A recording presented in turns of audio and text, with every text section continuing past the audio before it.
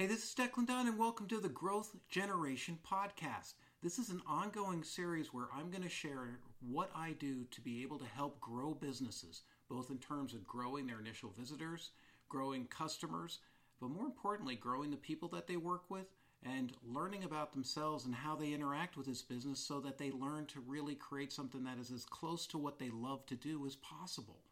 Because many people just set this up and go for the road when they don't realize that the growth generation is not just about marketing, getting in front of customers at various levels over various time periods that have been defined by giant corporate models that many people aren't even aware of. But for example, that one of the shortest ways to get a customer is usually 20 days or less.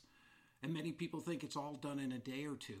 This is where the new cycles, the new way that we understand people by behaviors, by actions, by when they take it, matters. It's the heart of growth generation. And it's centered on 3 experiences that I'll be talking about throughout this podcast. Now, mostly it'll be me, and hopefully that'll be good. I will be interviewing people. But what I'd like to share with you about is the experience of first you, the business owner. What is your experience of your business? And I mean, when you wake up, ups and downs, things like that. Are you plateauing? Are you growing? Are you moving in a place you don't even know? Are you stuck?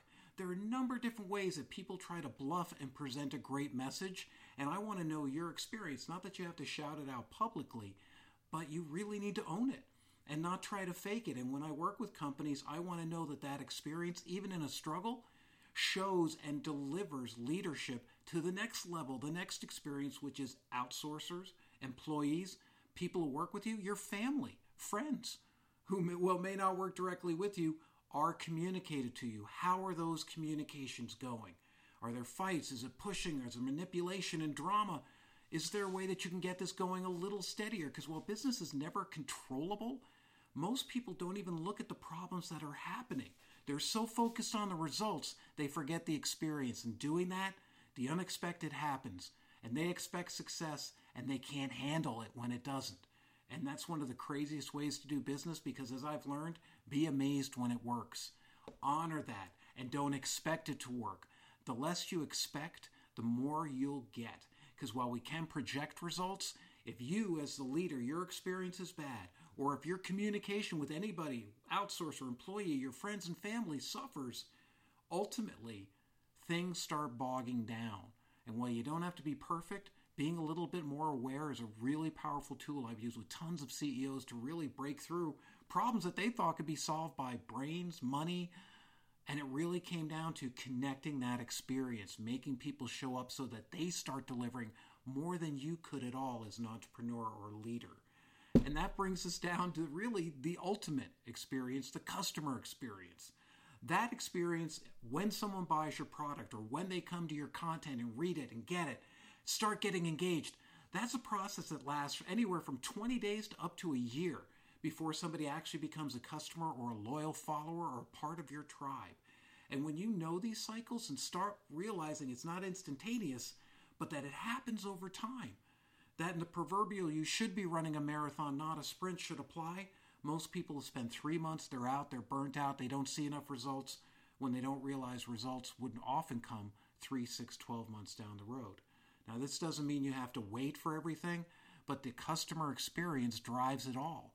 So what happens when somebody comes to your site or to your app for the first time? What happens when they see your Facebook page? What happens when they actually go to your website, your content, anything, your podcast?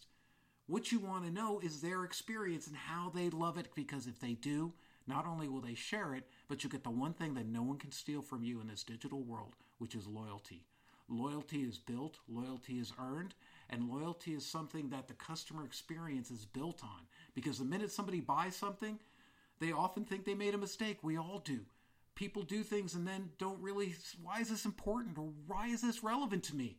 Growth generation focuses on that experience. And if you tie that into the experience of the people in front of them, your employees, your outsourcers, and you as the owner of the business, even if you don't have employees, when that connection happens, when you connect your experience to theirs, there is a profound level of sharing that goes on.